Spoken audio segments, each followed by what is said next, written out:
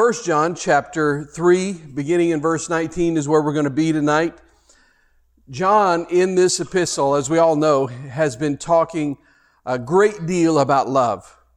And he's talking about light, talking about love and these sort of things. And specifically, one of the things that we talked about even last week was the fact that if we are of God, then we will love one another. That's one of the tests that we have to show that things are right between us and God, is that we love each other. But we've also touched on this. The reality is, loving others is not always easy. Can I get an amen? Clearly, it is easier said than done. After all, at the heart of love is serving others the way that we have been served by Jesus. And so sometimes that service is public and noble and newsworthy, and sometimes it's private and humiliating and unnoticed. It can be a real challenge. And none of us lives perfectly like Christ, right? Is anybody here perfect? No, I don't see any hands up. Excuse me. None of us live perfectly like Christ. None of us exhibits continual self-sacrificial love for our brothers and sisters in Christ. All of us have moments when we mistreat our brethren by our actions, neglecting them in their time of need, lashing out at them with our words, failing to minister to them as fellow members of the body. And so we may not be shedding blood like Cain did to Abel. Because remember last week, the passage, he said, don't be like Cain. And we may not be like Cain in that we're shedding blood, but we frequently find ourselves failing to love the brethren as Christ loved us. And John knows that we're all in this place of this in-between, this place where we're in this predicament in which we know the good that we ought to do, but we just fail to do it. And that's why I'm so glad he wrote the important words of encouragement in the verses that we're about to read. Let's just read it together and we'll just dive in. We're going to read verses 19 through 22. This then is how we know that we belong to the truth, and how we set our hearts at rest in His presence whenever our hearts condemn us. For God is greater than our hearts, and He knows everything. Dear friends, if our hearts do not condemn us, we have confidence before God and receive from Him anything we ask, because we obey His commands and do what pleases Him. Now, as Christians proceed in their lives with Christ, it will happen at times that their hearts will accuse them. Whatever the source, whether it's an overactive conscience, whether it's a realization that they just don't love others enough, or maybe it's even because it's false accusations from the enemy, because Satan is the accuser of the brethren. But for whatever reason, they feel the accusation. And whenever this happens, this is how John says, I want you to know how when your heart is condemning you, when your heart doesn't, and your emotions are telling you things aren't right, this is how you can know that you belong to the truth. And so he said, for God is greater than our hearts. And that's a very ambiguous statement. And the ambiguity of that statement has prompted two different interpretations. Some think, and this is the minority, and this is not where I fall, but some think that the phrase intensifies John's warning, that the condemning voice of the conscience just merely echoes the judgment of God who knows each life. Thus, believers can't gloss over or excuse their sins as insignificant. But there are others, and this would be where I fall. Others see the phrase, for God is greater than our hearts, as intended to console believers whose hearts condemn them of sin. And they can hold on to, one of the things they can hold on to is the sign of sonship, of God's love. And we're going to be talking a little bit about that and what that really means. But God sees the heart, but He also sees the actions. Thomas A. Kempis, he said this. He said, man sees the deed, but God knows the intention. And so men can only judge us by our actions, but God can judge us by the longings that actually never became deeds, the temptations that we never gave into, the dreams that never came true, the perfect knowledge that belongs to God and to God alone. For many people, to hear that God knows everything is a source of terror, but it's not a source of terror for us. It's really our very hope. God's voice of assurance is stronger than the accusing voice of conscience. And we're going to be talking about some of these things tonight. Genuine believers who waffle between Cain and Christ. You know, he said, John said, don't be like Cain. We want to be like Christ. But the truth is, a lot of real, honest, genuine followers of Christ, at times we find ourselves waffling between the two. Sometimes we're a little more like Cain, and other times we're a little more like Christ. But if that's you, then we need to remember that we're not made righteous by our works, but by faith in the name of the Son of God. This is what he ties it all together with, because he says, God is greater of hearts and he knows everything.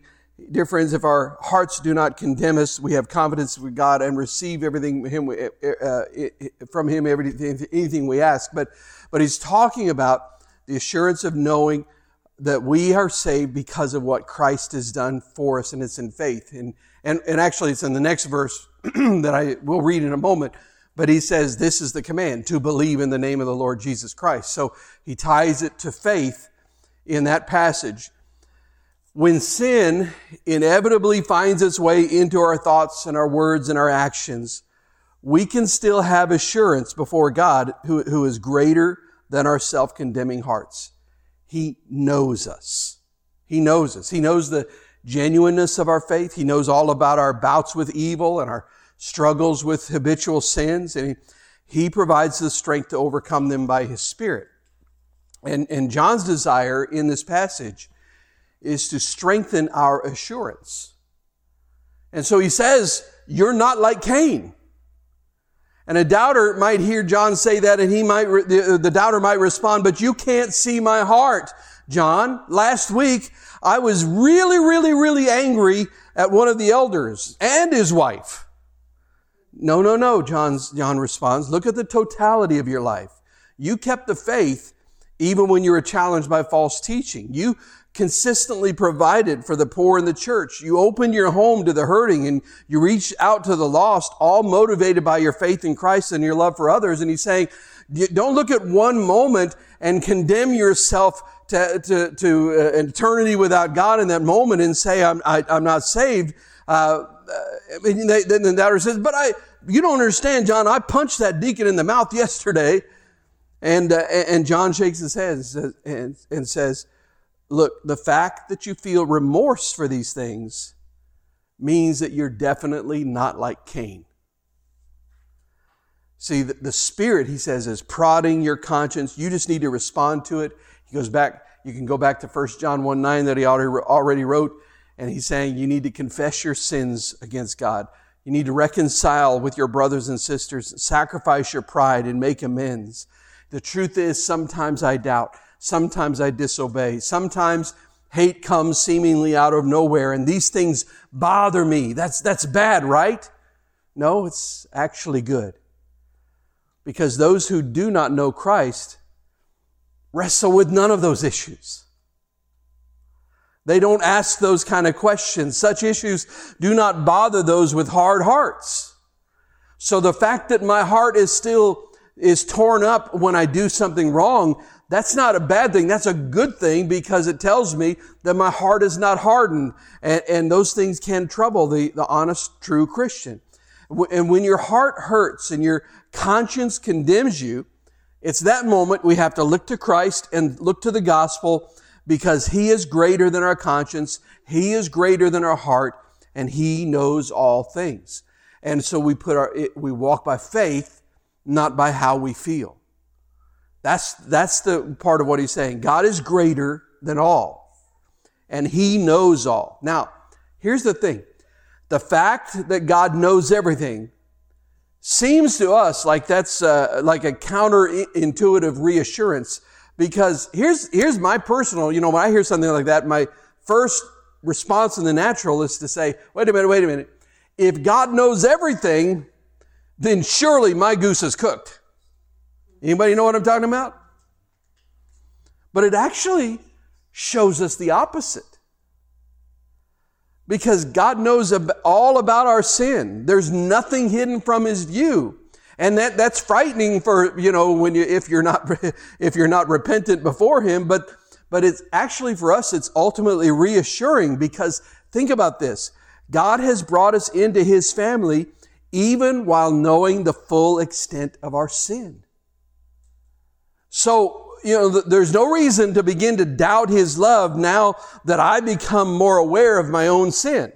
See, what happens is, as I grow in Christ, I become more and more sensitive to His voice, and I become more and more aware of the sin and the things I need to deal with. But that doesn't mean that suddenly God has become aware of it. He already knew about all that.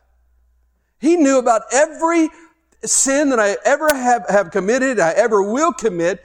When He adopted me into His family, He already knew that. So now at this moment, when it's revealed to me and my heart sees that I've got this issue I need to deal with, that's reassuring to me, because now I know, wait a minute, God already knew about that. He's the one showing this to me so that I can repent and make it right. And so the fact that He has been aware of that from the beginning, and yet He still reached out to make me His child, that's where the reassurance comes from. Knowing that God knows everything and that He has adopted us as His children is a powerful moment of reassurance when our heart begins to doubt. When we begin to say, I don't know, I'm just not sure where I am with God, then we can look at His Word and we can say, wait a minute, God, I know from His Word that I'm adopted into the family of God because of what Christ did and because of my repentance, because of my confession. I know that I'm a child of God, and God knew about this sin when He adopted me. That means He hasn't just suddenly changed His mind and stopped loving me. And so it's a point of reassurance. He's the perfect judge. He sees, He knows, yet He still accepts us in Christ.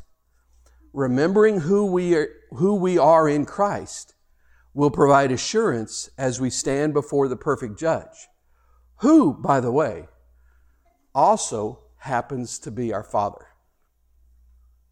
You hear what I'm saying? It gives us assurance because, yes, we will stand before the perfect judge, but that perfect judge is our Father. The essence of this reassurance is that our right standing with God is not determined by our subjective feelings. God is bigger than that. We do not live by our feelings. Let me tell you something. If you try to exist by your feelings, you'll be up one day and down the next. For some of us, it's up 1 minute and down the next. Some days that's all you can do. And so if we're just basing everything we have on what we feel, then that's not faith. That's not faith. Because that's not what faith does. From love, the Father has made us His children. This means that the believer can have assurance in His presence even if we experience subjective guilt. And that guilt, listen, when you feel that in our hearts, we have to evaluate it. And what I have to do is I have to look and say, okay, is there a reason for this? Have I done something that is not pleasing to God? And if so, then I confess that sin. And if I confess that sin to God, then He is faithful and just to forgive me of that sin, and He will cleanse me from all unrighteousness. So that's the first thing to do. But I also know that there are also a lot of people that are living with false guilt. They're feeling guilty for things that God is not holding them accountable for. You know, I mean, I'll kind of not a very good example of that, but I'll give you one. You know, it's very, very common in families that are broken, families that that go through a divorce, especially with younger children. It's very common for those children to somehow think that the divorce is their fault. And they end up carrying around guilt for something that they had nothing to do with. And if that's the case, if you get into it and you begin to evaluate it and you realize, wait a minute, this has nothing to do with anything that I've done, then you can release that and let it go, and you can ignore that. But our all-wise Lord is aware that true believers, even though plagued by inconsistency, still have an underlying desire to obey Him in the challenge to love others. And so He knows all, which tells me, yes, He does know my sin, but that's not a bad thing because He knew that before He saved me. But He also tells me He knows my heart that I'm trying to do. I'm trying to live for Him. I'm trying to follow Him. And so He knows that better than anybody else. In fact, When I make a mistake, men can look on the outward part and they can judge me for that, but God knows what's really going on inside of my heart. But what's the point of the passage? I think part of it is don't be overly hard on yourself. I'm not saying ignore it. Don't ignore sin. But I'm saying don't be overly hard on yourself. Realize everybody struggles. Everybody has sin. And so you're not unique in creation, and you can then just deal with it. As he said in 1 John 1:9, confess that sin. Deal with it. Take care of it. Get it over with. Get it behind you. But it also, the second part of that is don't let false guilt overwhelm you. And I think one way to say it is, instead of focusing on your failures, focus on your Father, who knows your deep desire to do what's right. It's like the illustration I've used before of one of the things that taught me so much about my walk with the Lord was having children. And when you have children, you learn so much about the Father heart of God. And I can remember when my girls started walking, and I know you've heard this illustration, but it fits in so well here. When they first started walking, they'd take a few steps and fall. And never once in that whole process. And when that happened, by the way, we were never upset about the fall. We were just excited about the steps. Right? So, after 2 or 3 days of walking a little bit and falling a lot, I never went to my oldest daughter, Erin, and say, "What's wrong with you? Why don't you have this down yet? I can do it. Your mom can do it. If we get a treat, the dog can do it all the way around the kitchen. Why can't you do this?" No, we were never upset about any of the falls. It was always just rejoicing over the steps that were taken. And I think that taught me a lot about my relationship with God, because yes, I fall sometimes, but He's not up in heaven saying, "Oh, good grief, what is wrong with you?" No. He's the one speaking to me saying, "All right, yeah, you fell. That was a sin. That was not a good idea. That was a bad choice there. But get up. Don't give up. Look how far you've come. Look how many steps you've taken. Look what I've already done in your life. So get up and let's keep walking." And I think that's the idea behind this, is that when our hearts condemn us, and sometimes we're the last people to forgive ourselves. And when our hearts condemn us and we just find it hard to move on, we can look to God and say, "Wait a minute, God is greater. God is greater than my heart. God is greater than this sin. It's not going to hold me back, because He has brought me this far, and I'm not going to let this stop me from moving forward." Our confidence before God comes down to who God is. Who God is. And He is greater than our hearts. He's bigger than our subjective feelings of self-condemnation. And our status depends on His promise to us in Christ Jesus, not on how we feel. And having come to terms with that fact, we then can rest assured and we can fear no more. We can walk with peace. Now, because believers have this assurance, we're told that they can approach God with confidence. And John's statement of confidence before God means that believers have the assurance that they are accepted by God and can therefore boldly bring their request into God's presence. This confidence is rooted in the truth that God knows everything, and that our wavering, fickle hearts don't affect His love for us. And the term confidence He uses here conveys the notion of boldness. That's the idea behind it. We have a boldness in His presence. And because of this confidence, because of this boldness, the confidence we have in God's love for us, and the confidence we have in Christ's sacrifice on our behalf, because of that, now we don't shy away from prayer. You see, because we don't skulk in the margins while others go to God with their requests, because few things keep people from genuine prayer to their Heavenly Father more than an unconfessed sin and a resulting guilty conscience. You can see it from the very beginning. Adam and Eve, they sin. And then God comes walking through the garden asking a question, which, by the way, remember this, anytime God asks a question, He's not asking it because He needs the answer. He already knows the answer. He's asking it because He wants you to see the answer. And God comes walking through the garden and says, Adam, where are you? He knows where Adam is. He's not hidden from God's sight. But he wants Adam to see, I am separated from you is where I am. Why did Adam hide? Why did he not want to come into the presence of God? Because of sin. Because of shame. And that's one of the things that keeps us out of his presence. But now he says, listen, because we know we have been cleansed by the blood of Christ, and we have a clear conscience before him now, because of that, now we can come into his presence with boldness, without fear. Not because we're good enough, but because he has made us clean.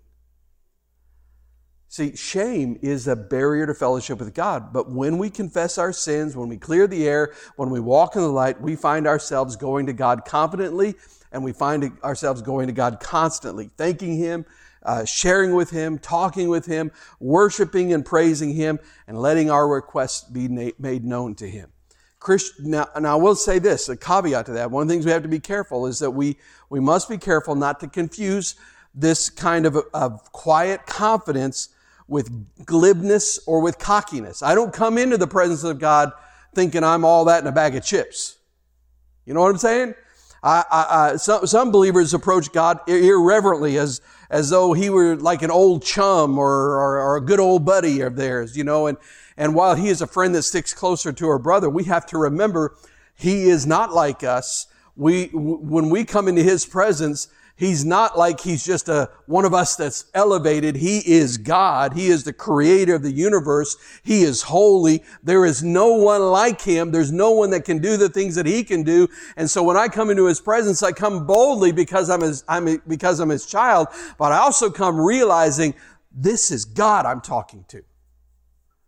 And so it's imperative that we maintain a reverent attitude when we seek favors from a loving God who has promised to help us in our time of need. Now, believers' confidence extend beyond status and standing before God, because he said believers receive from God whatever they ask. Now, a statement like that, when you read that, sounds like a blank check. Like God will just grant whatever wish anyone wants to ask of him.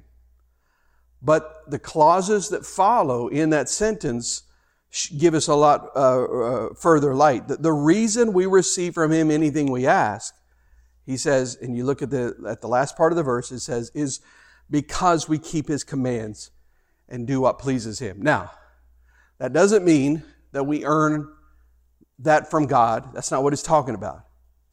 It follows very closely what Jesus said in his final discourse to his disciples. In John 15:7, Jesus said, if you remain in me and my words remain in you, ask whatever you wish and it will be given you. When a believer is abiding in Christ and Christ's words are abiding in the believer, his or her prayers will be answered. Now, that does not mean that all requests are granted regardless of what the request may be. Doesn't mean you just get what you want whenever you want it. That's not what it says. The context of John 15 suggests that the prayers should pertain to fruit bearing and they should pertain to glorifying the Father. And the same holds true for John's statement, we will receive whatever we request. Let me put it this way. If believers do what pleases him, that is evidence that our wills are aligned with God's will. What did Jesus say? I mean, when he taught the disciples to pray, he said, your will be done on earth as it is in heaven.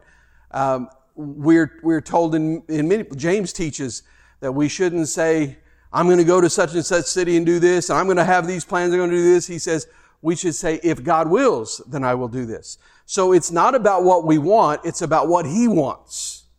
And when I'm doing what pleases him, when I'm walking in the light, when I'm abiding in Christ, then what is happening is I'm showing that my will is aligned with God's will. And this alignment of wills is an important factor in understanding this so-called blank check that we may receive anything we ask. Confidence in petition before God is grounded in a believer's alignment with God's will and in the context of loving relationships. God will honor believers' requests when they are focused on accomplishing God's will. The Holy Spirit works in God's people, teaching us to desire God's will so that then my prayers grow out of my desire to see God's will done. You know, I think of it like this. There's a verse in the Old Testament that says, delight yourself in the Lord, and He will what? He will give you the desires of your heart. Well, some people say, well, if I delight in the Lord, I get whatever I want. I don't think that's necessarily what that verse means. I think it says that if I delight myself in the Lord, He gives me new desires. He will give me the desires of my heart. Not that He'll give me everything my heart desires, but He'll give me new wants, new desires. He will change my priorities in life. And so, in essence then, I receive what I'm asking for because I'm asking for that which is already God's will. When we ask according to His will, we always receive an answer to that prayer. So, He said that we are to keep His command. That's one of the things. So, verse 23, let's read this. What is the command? And this is His command, to believe in the name of His Son, Jesus Christ, and to love one another as He commanded us. Those who obey His commands live in Him and He in them, and this is how we know that He lives in us. We know it by the Spirit He gave us. So, again, He ties this whole thing to faith in Christ, because He says this is the command, to believe in the name of His Son, Jesus Christ. And then He says, and to love one another. Now, the commandment is to believe in Jesus and to love one another. So really this one commandment is sort of two commandments. But the pairing of these two requirements is not accidental, but it reflects a deep understanding of how belief and love go together. Faith and love go together.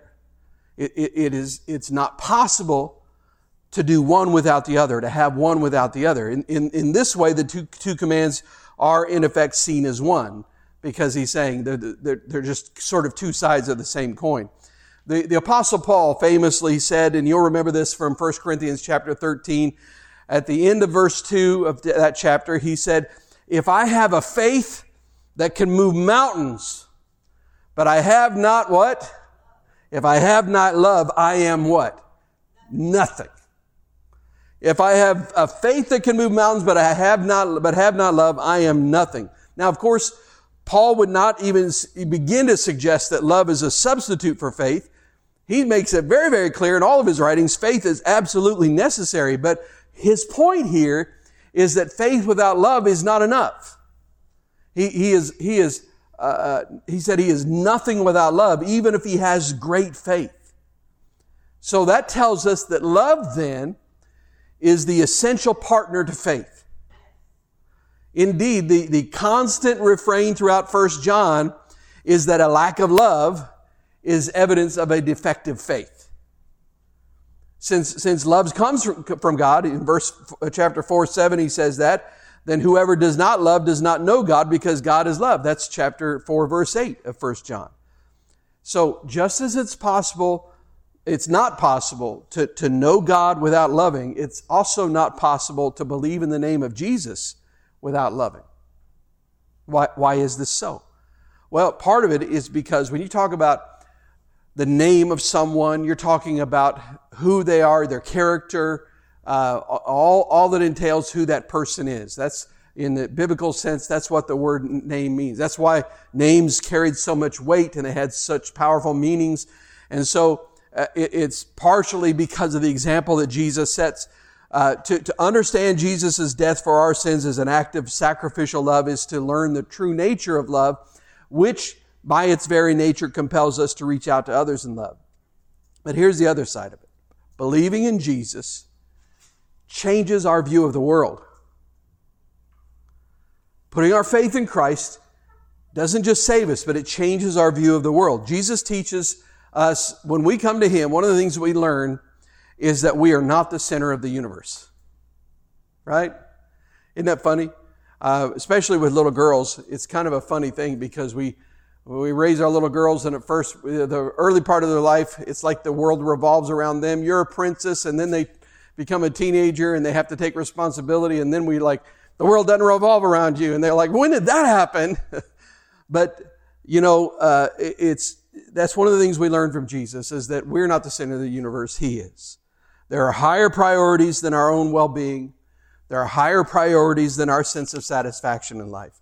Jesus teaches us that the kingdom of God is bigger and better than our own little kingdoms. And true life then is to live in the kingdom of God with Jesus as our king. And since the priorities of the king that we're serving involve serving others, then those priorities must become ours as well if we're going to live in the kingdom. So in other words, Jesus profoundly shapes our worldview, and a requirement of that Jesus-shaped worldview is that we must love one another. So as I come to faith in Christ, He changes how I see the world, and part of that vision for the world around me now is a revelation that the world doesn't revolve around me, but I'm required to love people. And once our view of life and our role in the world is seen in a Jesus-shaped way, then listen, nothing can remain the same after that. Instead of living for ourselves, we must live for others. Instead of being consumed by self-love, we lovingly seek the good of others. And another way of thinking of it is to say that belief in Jesus or faith in Jesus shapes our love. It shapes our love. Because as I put my faith in Him and I trust in the name of the Lord, then His character changes my character. There's really nothing like crisis to reveal what people really believe. And the tragedy of the Titanic was therefore very revealing. One of the victims of the Titanic's catastrophic sinking was a pastor by the name of John Harper, whose story is recorded in by Moody Adams in the book called The Titanic's Last Hero. Harper led a vibrant Baptist church in London, and he was traveling to Chicago on the Titanic to preach for several weeks at Moody Church, where his preaching the previous year had been very, very successful. He was a widower, so his wife was gone, but he traveled. He was on board the Titanic with his 6-year-old daughter, whose name was Annie Jessie, and his sister, whose name was Jessie Leach. Well, when the Titanic hit an iceberg in the middle of April, on the night of April 14th, 1912, he was able to put his daughter and sister on lifeboat number 11. Before putting his daughter on the lifeboat, he knelt down and kissed her and told her that she would see him again someday.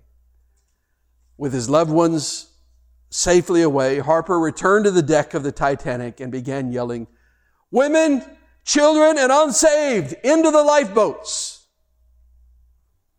As the ship then eventually began to break into two, Harper jumped into the icy, dark waters along with many others.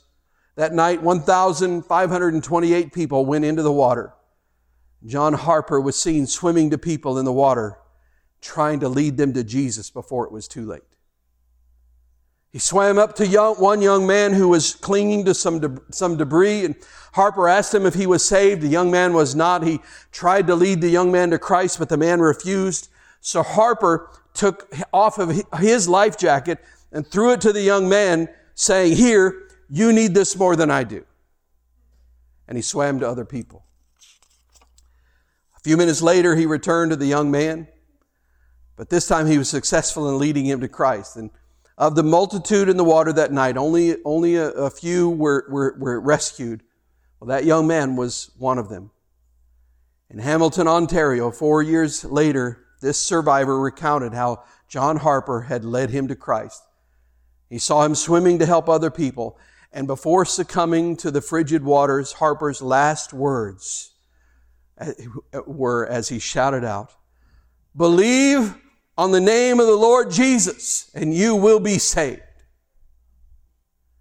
It's an amazing, little-known story about courageous faith in a moment of crisis. Not only did John Harper's actions that night prove the depth of his belief in the name of the Lord Jesus, because he truly believed it to his core, because he was like, I don't need a life jacket, you do, because I know where I'm going. But his actions were marked by love. He saw that people needed saving, but they didn't need saving from the waters, they needed saving from their sins. And he spent his last moments lovingly sharing the good news of Jesus with the lost, though he could have escaped safely on lifeboat number 11 with his beloved daughter. Harper's worldview had been profoundly changed by belief in Jesus. And his worldview required him to love others more than he loved himself. His example is a wonderful, powerful illustration of how believing in the name of Jesus and loving others go hand in hand. And you know what? Christians are enabled to love. We said it at the very beginning of this study tonight, that loving others is much easier said than done. It is not an easy thing to do. I guarantee everything in John Harper's natural response to what was going on would be, save yourself, get up there in that lifeboat with your daughter, and with your sister. But there was something in him that enabled him to love in a way that said, all that really matters is eternity. Christians are enabled to love others because of Jesus' new life imparted into his people by the Spirit. It's the last thing he said. We know that we're saved because we have the Spirit. And this is the first mention in this epistle of the mutual indwelling of Christ and the believer. The mutual indwelling, what does that mean? It just means that Christians abide in Christ, and that God, we abide in him, and God abides in them, in us. So God and the believers live in one another. The presence of the Spirit in each believer's life makes this possible. The Christian lives in the Spirit, and the Spirit lives in the Christian. I think the best analogy, and there's no analogy, there's no illustration that's ever going to be perfect for spiritual things, but I think the best analogy we have to understand this is a human being's relationship to air. People, listen, I think you'll understand, you'll get this. We have to live in the air, don't we? Why? We have to live in the air so that the air can come into us. Right? If we're not living in the air, then we're not going to have any air in us, and our bodies are going to die. See that? So we're living in the air, and yet the air is in us. It's kind of, another way of saying it is what the Scripture records in Acts 17:28, where Paul said, "For in Him we live and move and have our being." We are in Him, and therefore His Spirit is in us, and that is how we know we are followers of Christ. That's how we know. One of the ways that we know we're saved, because we have His Spirit. And that indwelling Spirit provides believers the presence of the indwelling Christ. And the indwelling presence of the Holy Spirit empowers us to be the people that God wants us to be. And He's constantly working in us to change us. Constantly working in us to help us to love other people the way Christ loved us. And that's the work of the Holy Spirit. And that's one of the ways we know that we are followers of Christ. Listen, would you bow your head, close your eyes, and let's pray together. Father, Lord, we so easily fall short of this mark. But God, we also know that we're not earning our way to heaven. This is your grace. It's the work of Christ in us. It's the empowerment of your Spirit. And God, we know that we do fall short, but we're not going to get hung up on that. We're going to get up. We're going to confess when we sin. We're going to keep moving. We're going to keep walking. But in that process, God, I'm just asking that you would continue to transform us. that God, in the name of Jesus, that your character would be transposed into us, and that we would learn to love people the way you loved us. That we would reflect your love the way John Harper did, where we say, you know what, all that matters is eternity. And so I'm going to do everything I can to make sure that other people are right with God, because that is the greatest expression of love. And Lord, I pray if there's anybody here that is struggling with condemnation or self-condemnation or false guilt, or maybe it's even real guilt, Lord, I pray that they would just deal with it, that tonight if there's sin, that we would just confess our sin to you and that we would receive that forgiveness and move on. But Lord, if there's somebody struggling with false guilt, I pray that you would deliver them, that the lies of the enemy would be exposed, and Lord, that they would find peace and assurance in your presence and in the fact that not only are they in you, but you are in them. And we give you thanks for all of these things in the strong name of Jesus. Amen.